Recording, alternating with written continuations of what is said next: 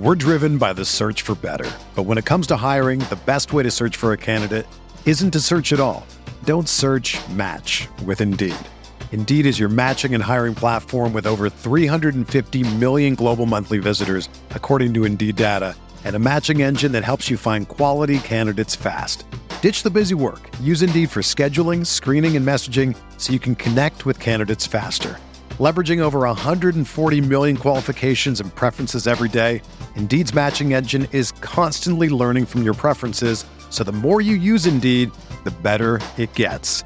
Join more than 3.5 million businesses worldwide that use Indeed to hire great talent fast. And listeners of this show will get a $75 sponsored job credit to get your jobs more visibility at Indeed.com/Blue Wire. Just go to Indeed.com/Blue Wire right now and support our show by saying that you heard about Indeed on this podcast. That's Indeed.com/Blue Wire. Terms and conditions apply. Need to hire? You need Indeed. This podcast episode is brought to you by Coors Light. These days, everything is go, go, go. It's nonstop hustle all the time. Work, friends, family expect you to be on 24/7. Well, sometimes you just need to reach for a Coors Light because it's made to chill. Coors Light is cold lagered, cold filtered, and cold packaged. It's as crisp and refreshing as the Colorado Rockies. It is literally made to chill.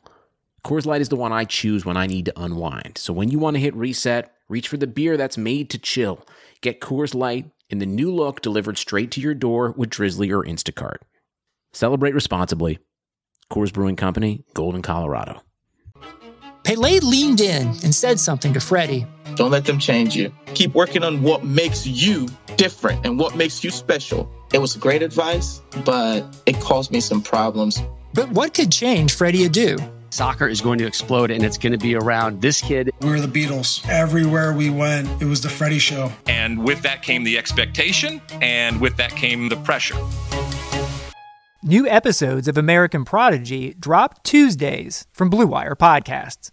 Hello, everyone, and welcome to the Big Blue Banter Podcast. Today, we have an awesome interview for you guys. Ed Smith, who was a tight end in the 90s for the Atlanta Falcons, the Detroit Lions a little bit, the Philadelphia Eagles a little bit, and we're going to talk about the Arizona Cardinals because he covers the Arizona Cardinals, and we broke down a bunch of different key points for the upcoming game with the New York Giants. He's also Irv Smith Jr.'s uncle, the tight end for the Minnesota Vikings, and he is a Jersey native. So here is the interview with Mr. Ed Smith. Hope you guys and gals enjoy. And now we are fortunate enough to welcome in Ed Smith, former NFL tight end, current host of the Believe in Cardinals podcast on the Believe Network. Check it out there. He also has EdSmithSpeaks.com. You should definitely check out his work there. He wrote Easy Does It, The Journey of a Lifetime, and he hosts the Easy Sports Talk Show every Saturday. Ed is joining us to talk a little bit about this Arizona Cardinals New York Giants matchup we got this Sunday, which all of a sudden has turned into an actual matchup people want to watch, and for good reason. So, Ed, thanks for joining us today, and we can't wait to have you on. How you doing today? Dan, Nicholas, appreciate you having me on. And like I think we were talking a few minutes ago, who would have thought that this would be a marquee matchup with playoff implications just a few weeks ago, you know? Yeah, that's we all predicted it, to be honest. Yeah, I mean, I will say this. Before the season, I was very, very high on the Arizona Cardinals, even made some wagers myself on not only the Cardinals to win that division, Kyler Murray to win MVP. Kyler Murray is one of my favorite quarterback evaluations I've done in a long time, basically since Patrick Mahomes. The arm talent there, just out of control. So I want to start there because obviously the Cardinals have hit a little bit of a rough patch, and there's some talk about Kyler Murray shoulder injury, potentially holding him back. Do you feel there's any validity to this? Is this a reason why maybe we haven't seen as many design runs for Murray? That could be one of the biggest reasons. And, you know, we just did our Believe in the Arizona Cardinals podcast yesterday, me and my partner, Javon Adams, and that was one of the things we focused on. It seems like his game is, over the last few weeks, has been a little kind of tentative, a little muted, and that might be the reason why. And, you know, Kyler Murray, when he's not as dynamic with the feet, he has the ability to, you know, beat you with the arm, but it's almost like, you know, subtraction of that particular skill set is really kind of just hampered them a little bit. And it's been, teams are starting to figure out a couple things. I'm still waiting to see some adjustments from our side as far as, maybe being a little more creative with the game plan, but something definitely doesn't look right. And it's, this is the worst time of the year with everything going on, from 5-2 to 6-6. We really need to step things up, and we're depending on him to hopefully have one of his better games to get us back up off the mat. Yeah, Ed, on those shotgun zone reads that you guys love to run, has he been, on these last couple games, has he been keeping those a lot, and have those backside defenders been kind of crashing down now that they're aware that his shoulder is an issue and that maybe Cliff Kingsbury doesn't want to run him as often? There's always a fear of him running, but it just seems like they're not executing it right now. We've had games where he's run for, 110 yards, 2 touchdowns.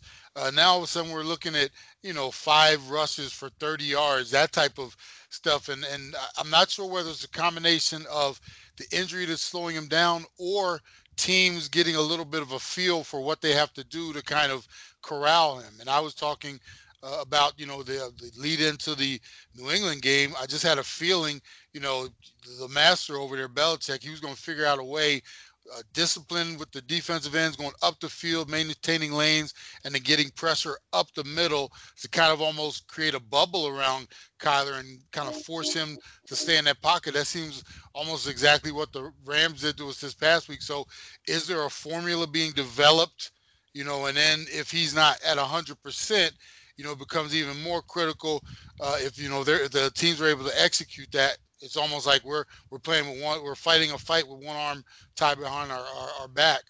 And it's so interesting you say that, Ed, because after just going through the all-22 tape of the Giants' victory over the Seattle Seahawks, they had a very similar game plan for how to defend Russell Wilson. There was a lot of contain on the edges from their edge guys, and that was basically a way to stop him with pressure up the middle as well from just 4-man pass rushes. And it basically had a situation where Russell Wilson was not able to do his patent roll and throw outside of the pocket that he loves to do. And it seemed like he was actually a bit confused by what the Giants did on defense, which you don't see often from Russell Wilson. And that's why I kind of feel like they'll use a very similar game plan against Kyler Murray in this one. It'll be very interesting to see.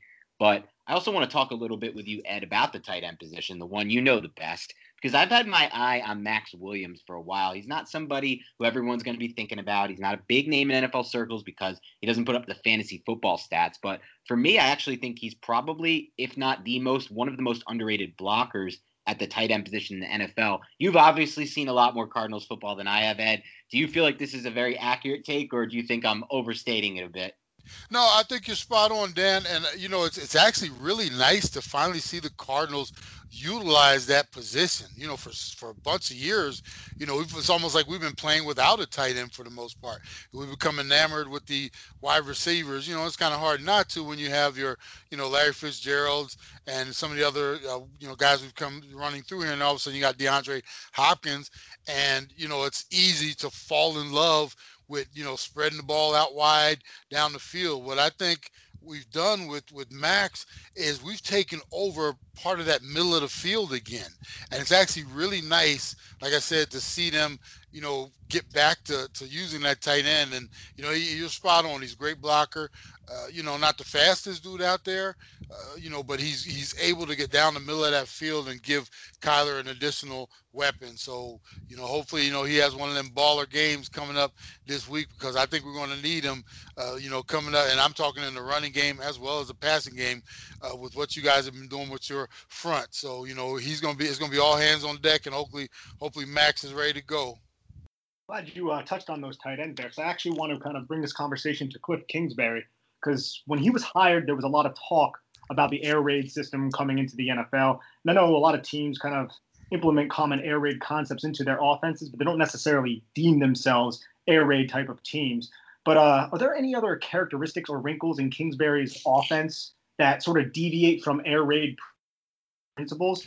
Like, I guess you kind of just alluded to it a little bit with Max Williams blocking. Is that something that kind of just deviates from the typical air raid type of stuff? Well, Nicholas, that's a great question. I've been trying to, all year long, I've been trying to figure out what is our identity. And they call, they talk about the air raid. And typically with the air raid offense, it's like wide open, up tempo, spread the field, do X, Y, Z. I haven't seen like that been not in chunks. Every now and then, I think at the beginning of the year, and especially last year, we were definitely too much of that without the talent to kind of pull it off. And then beginning of the year, we were trying to figure things out. I am still waiting to see what our identity is on the offensive side. Are we a spread team? Are we a team that's, we still have not gotten our running the game together, so I couldn't call us a smash mouth team. Are we up tempo? Are we, I'm still, is our quarterback just a running quarterback, or can he just sit in the pocket? I'm still waiting to see what the definition of this offense is from Cliff. And I don't put a whole lot of blame on the coaching staff. We're all dealing with the COVID, and we had no off season. So it was kind of, everything was kind of ragtag together. Quick training camp, no preseason games. So, I'm giving them not necessarily a pass on this year, but I'm still waiting, and I know they are too. They're just still trying to figure it out. And thus, we've had this little skid.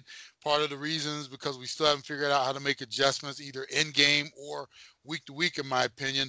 But as far as like that tag of air raid, I still don't see it as a wide open air raid attack. And I'm trying to figure it out. I guess like they still are within the coaching room, what they actually are as well.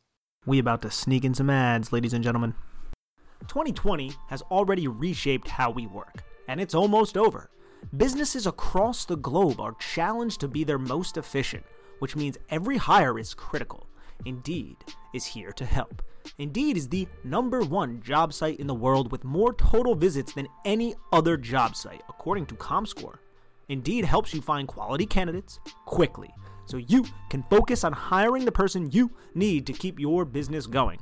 Unlike other sites, Indeed gives you full control and payment flexibility over your hiring. You only pay for what you need. You can pause your account at any time, and there are no long-term contracts. And now, Indeed's new way of matching you with candidates instantly delivers a short list of quality candidates whose resumes on Indeed match your job criteria that you can contact the moment you sponsor a job, making Indeed the only job site that can move as fast as you do. Right now, Indeed is offering our listeners a free $75 credit to boost your job post, which means more quality candidates will see it fast. Try Indeed out with a $75 credit at Indeed.com/BlueWire, all one word. This is their best offer available anywhere. Go right now to Indeed.com/BlueWire, all one word. Offer valid through December 31st. Terms and conditions apply. Football is back in full swing, and you might not be at a game this year, but you can still be in on the action at BetOnline. BetOnline is going the extra mile to make sure you can get in on every possible chance to win this season. From game spreads and totals to team, player, and coaching props, BetOnline gives you more options to wager than anywhere else. You can get in on their season opening bonuses today and start off wagering on wins, divisions, and championship futures all day, every day. Head to BetOnline online today and take advantage of all the great sign-up bonuses. Don't forget to use promo code BlueWire at betonline.ag. That's BlueWire, all one word. BetOnline, your online sportsbook experts. Yeah, it's really interesting. I mean, I feel like when you look at the Cardinals, what you expected from this offense with Kingsbury was a lot of air raid, a lot of spread, and a lot of tempo. Last season, there was a lot of talk about them pacing the NFL in plays per game. And this season, actually, the Giants, when they've come into struggles on defense, it's actually been when teams have used tempo on offense. They've gone up tempo, they've gone no huddle, because what it does is it counters Patrick Graham, Giants defensive coordinator, who among Giants fans right now is viewed as a god at this point with what the work he's done with what little talent that was handed to him on that defense, at least from a draft capital standpoint. Now, there are players who are playing very well, and they made some really good free agent acquisitions, but he has done some incredible work on that defense. And yet, when teams go to tempo, it seems like it kind of counters what he's able to do with his disguises and coverage before the snap. So is that something you're still seeing a lot of from the Cardinals offense, a lot of tempo, or is that something they've kind of toned down in year two?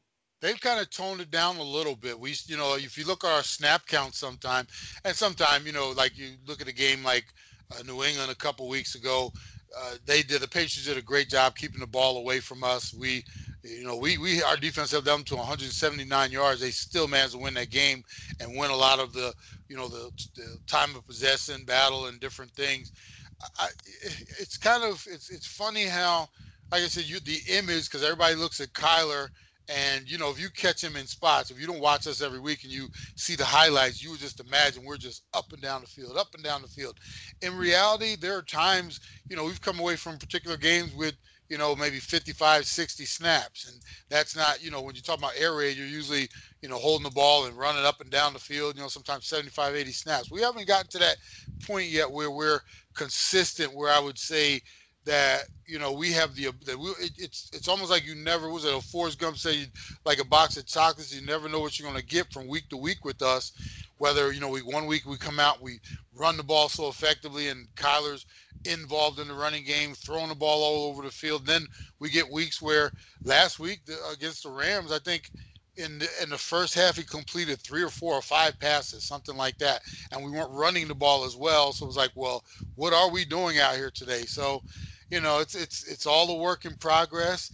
And the worst part of a work in progress when you're losing is, and you're in a playoff run, you don't have time to be making these boo-boos and errors. And that seems like what we're doing from week to week in these last 5. We've lost 4 out of our last 5. And if not for a Hail Mary against Buffalo, we could be on a 5-game losing streak. So I know they're working hard trying to figure out that Giants front and what you guys might throw at us. And it could be, it could get ugly because you guys are like the bully right now. Your front, your defensive front, you guys are, I joked with my partner the other day, you guys are like Kimbo Slice in the alley right now. Y'all, no gloves, no nothing, all knuckles, man. And that's how you win ball games in the NFL. I'm always for a Kimbo Slice reference. That was excellent. And to go back to Arizona's boo-boos and errors, right now I believe they're 6th in yards per game on the season, but the last 3, they're 3rd to last. So like we kind of talked about all podcasts, they've struggled. Do you attribute any of this to Larry Fitzgerald not being on the field? While Larry isn't dynamic through an athletic standpoint, he offers a ton of leadership and savviness. Do you think the Arizona Cardinals offense is missing him? Oh, absolutely. And sometimes his numbers, you can just throw those out the window. I'm not saying they don't necessarily matter, but he's there for those clutch plays, might be 1 or 2 a game. And then, like you said, his leadership, Nicholas, is so invaluable it's more valuable than anything. He kind of is the heart of the team, not just the offense, but the heart of the team, because when he speaks, everybody listens. And then you see him out there on the field doing things, and guys will follow his lead, So for the last couple of weeks, he hasn't been there. I think he's back off the COVID list, so he should be there this weekend, and definitely going to be an asset, going out there trying to win that game against the Giants. Yeah, no doubt about it. It'll be interesting to see that come into play. I got a question for you about the situation right now with DeAndre Hopkins. There was an interesting kind of tweet or analysis via tweet that came out earlier this week on Monday, and it showed DeAndre Hopkins' route chart over the last 2 games and where his targets came from in addition to his route chart. And it seems like over the last 2 games, the Cardinals have no longer targeted him on those deep ends and digs, and everything kind of seemed to be in that 10-yard range, right around the sideline, outs and comebacks and curls. And I'm wondering if this has more to do with how defenses are now playing him, or if you think it has more to do with how Kyler Murray has kind of tried to evolve via the shoulder injury that's kind of not being talked about that much, but everybody kind of knows it's there. Because I think it takes away a lot from that offense if Hopkins isn't that same kind of threat in both the middle of the field, the deep intermediate middle, and then down the field as well. Dan, that is a great question and analysis, and that has been one of my biggest pet peeves. And I'll take it a step further. I don't necessarily think it's Kyler Murray's decision-making. I think it's the actual game plans. One of the most frustrating things to watch with the Cardinals is how horizontal our offense is, meaning sideline to sideline. And it does so many different things. When you're throwing to the sidelines, it takes away, those routes, like you said, in the middle of the field where you can get the yak afterwards. It's almost like an extra defender. So many of our routes are these little bubble screens or 2-yard tosses to the outside, and we get pushed out of the out of the field. So with DeAndre, you bring this dude in here who's probably one of the best route runners, and the catchers of any ball, not just a deep ball, not balls across the middle. You could use him in so many different ways up the field, but yet, and you're probably seeing the last few games, this has been a concern for me since day one. And part of it, and I'll break something down for you real quick, one of the things that I've always worried about with Kyler, because of his height, is he has a lot of trouble just with the straight drop backs, being able to survey the field, down with the trees in front of him. So a lot of times what they'll do is he has to roll out, but what does that do? That cuts off half the field if you're rolling right or rolling left. Now, if, the thing, and then the other thing, we're constantly in the shotgun, I think 90 some odd % in shotgun, no play action, no way to get over the top sometimes. So you throw all these factors in, his height, the game plan, the particular routes they're running, and it adds up to he'll have games where he'll complete 25 or 30 balls for like 150 yards. And you're like, how the heck did he do that? Because everything is side to side. Nothing is up the field. And I'm starting to get a little concerned as well with some of his deep balls. It's like he's dropping back. And because he can't get a clear picture down the field, he's just heaving up, throwing it where he thinks the receiver might be, rather than being able to see the route being run and adjusting his throw accordingly. So we have some issues we definitely have to deal with. And it's not just for this year. He's going to be our quarterback for a long time, hopefully. And these are things they're going to have to figure out, whether it be the game plan or creating ways to, if you watch one of the most interesting dudes, you watch a Drew Brees, the way he drops back and gets on those tippy toes to see over top. That's something, I don't know, maybe we'll have to develop something where Kyler can see down the middle of the field more. But like I said, everything right now has just been horizontal, and it is very frustrating. That's a great pickup on your behalf. And that's very problematic, but it's great to hear for all the Big Blue Banter listeners. How he could struggle against the New York Giants. But I want to transition a little bit to the running games. Kenyon Drake specifically, I guess we can go into. We'll touch a little bit on Chase Edmonds, but Drake has 768 yards, touchdowns, 19 runs over 10 yards. He's a pretty explosive player. When I saw that stat, I was actually kind of taken back because I remember earlier in the year he was struggling, especially in fantasy football. But how does Cliff Kingsbury employ Kenyon Drake and Chase Edmonds, and how has he been doing it? And has he been doing it differently through the last couple of weeks while this team has been struggling? Nicholas, I've always, I like Kenyon Drake. I love him, actually, and I did the same thing a lot of people did. I took a bite on him in fantasy, and it has been an up and down roller coaster year with Kenyon. The one thing that I don't like is our running attack, meaning everything seems to be out of shotgun, and most of it is read option. What I like and what I would love to see, because Kenyon is one of those dudes, and I'll explain the difference between the two of them. Kenyon is, in my opinion, is a downhill runner. Get under center, pick a power formation, get him a fullback or even tight end in front of him, and let's get this dude going downhill, hitting holes, getting around the edges, different things like that. We don't do that, though. We do all the read option, and for me, I couldn't imagine being a running back where every time I don't know whether I'm getting the ball, and when I'm getting it, it's like I'm tentative because I got to wait, see if it's in there, then I get to pick my hole and everything. I don't like the attack. As far as Edmonds is a great kind of balance. They always talk about, back in the day, you guys used to have this all the time in New York, the thunder and lightning type of thing, right? Where you had a dude that was between the tackles, first and second down, and then you had the third down scat dude. And Edmonds, in my opinion, we lost Kenyon for a couple weeks with an ankle injury, and the load was tossed on Edmonds, and you could tell he just wasn't ready for that every down, carry the bell cow type of running back, because you're asking him to run between the tackles more and still do his third down thing. So we're trying, Kingsbury's still trying to figure out his running game.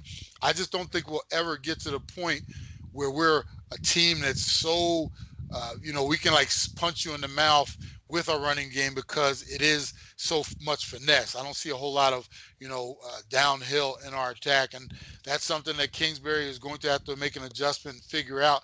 Otherwise, that portion of our game is always going to be like a secondary thought. I don't think anybody, thinks of the Cardinals, and like when you're preparing for them, it's like, wow, we better buckle them up and, tighten them chin straps this week. You don't get that feel from our attack. That's really interesting, Ed, because there's a lot of talk in the football community about analytics and where the game is at now versus where it was at maybe in the past. But then you see a lot of the same things come up that worked in the past, working today. And yet, although all the analytics will tell you this is not the right way to build it, the teams that are winning at the line of scrimmage are the ones that are having the most success generally this time of year. And it's really interesting because you have a team like the Cardinals who, like you said, almost not 90+% snaps out of shotgun. So it's very hard to utilize the play action passing game. It's also very hard for them to get any run game going with the exception of the zone read. And now with an injured Murray, who knows where that's at? And then when you combine that and you take away what made his offense so special at Oklahoma, which was the vertical concept. And if they're not, and earlier in the year, he hit a couple good deep balls to Christian Kirk, to Randy Isabella. But if that's no longer a part of the game, and like you said, it's a very finesse offense, it's interesting to see if that's exactly maybe the best offense for Kyler Murray, for this supporting cast with him. I'm not so sure it is at this point. It's very interesting. When they hired Kingsbury and then drafted Murray, it was kind of like a package deal, it almost seemed like. But ultimately, it will be interesting to see how this plays out because to me, with Kyler, I agree there are definitely some concerns now about is he utilizing the middle of the field and is that maybe an issue with his height. But when he's fully healthy, Kyler, I think he's one of the best quarterback prospects in the NFL. So I agree with you. I think he'll be there for a very, very long time. And I would love to have him on the Giants, for example, or literally any team besides maybe the Chiefs and Texans and maybe a couple others would love to have him right now. But it'll be interesting to see if that offense changes over time because I agree with you. I think he could work in any offense. And if you gave him an offense that was a little more vertically oriented down the field and a little more physical at the point of attack, and utilizing the play action passing game, it might be better. But that leads me to my next question. Where are the Cardinals at on the offensive line right now? They didn't make ultimately the investments I expected them to make this offseason. They finally drafted one, I believe, in the third round. I thought they would go with one of the big four tackles instead of Isaiah Simmons in the first round. In your opinion, in your estimation from watching this offensive line now for, almost 3/4 of the season, where do you feel like they're at?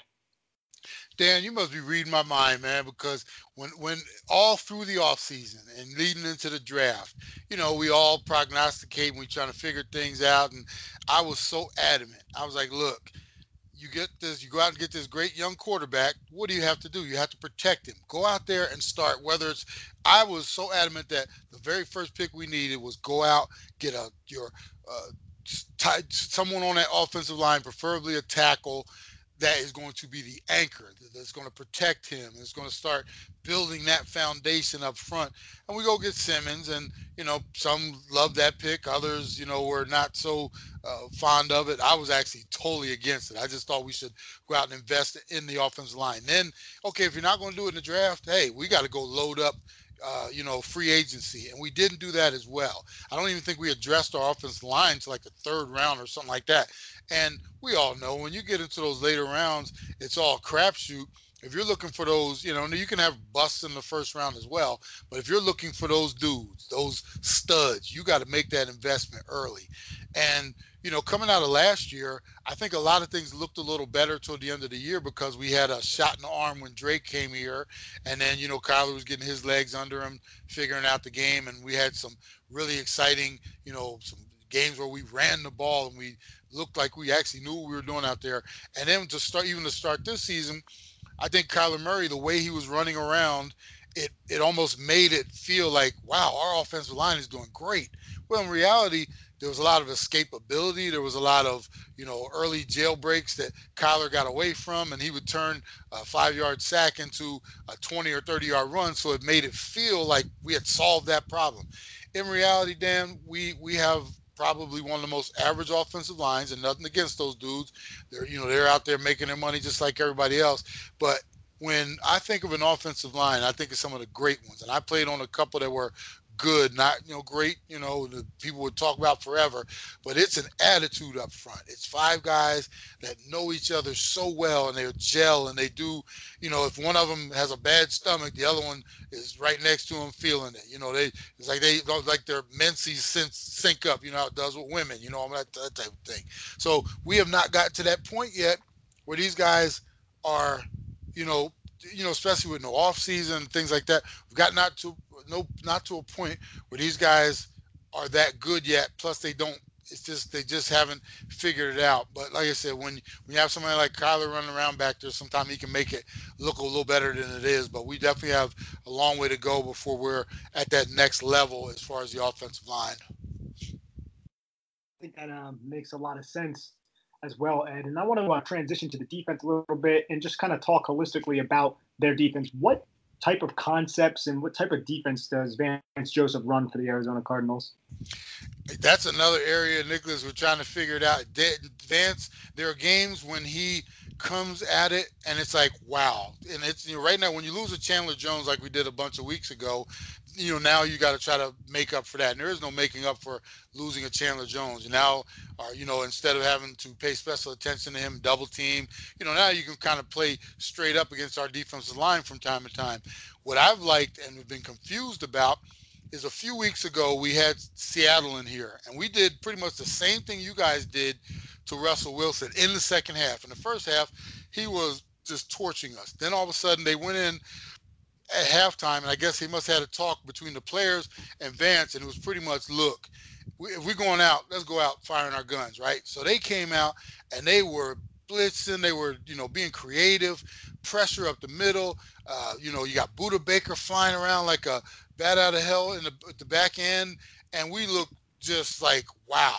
Then a couple weeks later, or maybe however many weeks later, we get a rookie quarterback in Tua Tagovailoa, and this is knowing he's coming in here, right? And you think, oh, we're going to throw the kitchen sink at him just like we did at Russell, make him uncomfortable. Man, we came in, it was like a scrimmage where we didn't do anything to confuse him. He got so comfortable, and before you know it, you know, it was too late, and he pretty much just you know, was calm and cool in the pocket, you know, beat us up, you know, down the field, used his legs and everything. So I'm a little confused. It's from week to week what we're going to get from this defense as well. Sometimes they come out and you don't know whether, you know, they'll get 7 or 8 guys at the line of scrimmage, guys bailing out, you know, trying to confuse the quarterback. Then other times, like I said, it's like we line up and that's all we do, line up and play it straight up, and we end up getting beat. So I'm still waiting to see the identity from that defense as well. Another thing, still trying to see how they're going to utilize Isaiah Simmons. He has been somewhat of a disappointment to this point in the season, and I'm not sure whether because they just haven't figured out how to use him yet or the game is still too fast for him. But somehow, you know, there have been games when he's had as few as like 11, 12 snaps, you know, and we need more than that from him. And it seems like the identity of your guys' team is just John Doe, because there is none. Yeah, there is none. Week to week. That's very unfortunate for the Cardinals. But you brought up Isaiah Simmons before, and I kind of wanted to touch on him right now because during the pre-draft process, the New York Giants had interest, presumably, in Isaiah Simmons. Obviously, they went in another direction. How has he been in the entire year for the Cardinals? Has he progressed? Is he playing a little bit better than he did earlier in the season? He's showing signs, but not what you call consistent signs. And there was a game 2 weeks or so ago. I laughed. My partner and I, we were, you know, because that was he had a game where he had a sack and he had the interception. I think he did a couple things. But then when you looked at because I saw him out there, and then I assumed he was, you know, because, you know, I wasn't paying attention to every snap on the defensive side, and I assumed, man, he must have played about 35, 40 snaps. Couldn't find out he played 16 snaps. And at this stage in the game, that is so unacceptable for your number one pick, you know, unless, and I bring it up, there's 2 things that are either going on. He is still not caught up to the speed of the game, which without an offseason, I don't blame those guys. You know, coming from college, you get into the NFL, you have no idea how fast that game is out there. And if you're thinking while you're out there playing, you are useless. You need to be fully, you know, engaged, and, you know, the computer in your brain needs to be processing fast. And we're to the point where you're not thinking about anything. You're just flying around. I don't see that in him yet. The other thing is maybe, you know, the coaches are just not seeing that, I guess, development in practice. Because you would imagine if he's playing and he's balling out in practice, and obviously practice is practice, guys aren't hitting each other, but at least he should be out there flying around. If he's not doing that, that is the other thing that might be holding him back. Physically, I mean, when he does turn it on, and because there has been a couple games when it's like, wow, when he is in the right spot, when he's not thinking and he's out there reacting, you can tell that dude. I mean, you can put him all over the field. We lined him up at safety. He's been at linebacker. He's a dude that can, come off the edges. You can also cover these tight ends, which has always been a problem for us. So there's so many things that we can do with him. He just has not gotten to the point yet where they either have the confidence in him or he has the confidence in himself while he's out there on the field. Yeah, it's interesting to see where that goes. I mean, he was a player who I absolutely loved watching film of and was hoping the Giants might take themselves just to see how they could utilize him in their defense. And I still feel like if Patrick Graham got his hands on him, he could have done a lot of work with him really early on. Yeah. But it's interesting to see how that's going. I actually have a more inside tight end, inside football question for you. Evan Ingram's a player the Giants selected in the 2017 draft of their first round pick. He's had a very rocky career for the Giants. There's been some ups, there's been some downs. He's had his rookie options already been picked up for next year, but there's talk of, they were looking to re-sign him to a long-term deal. My question for you is this.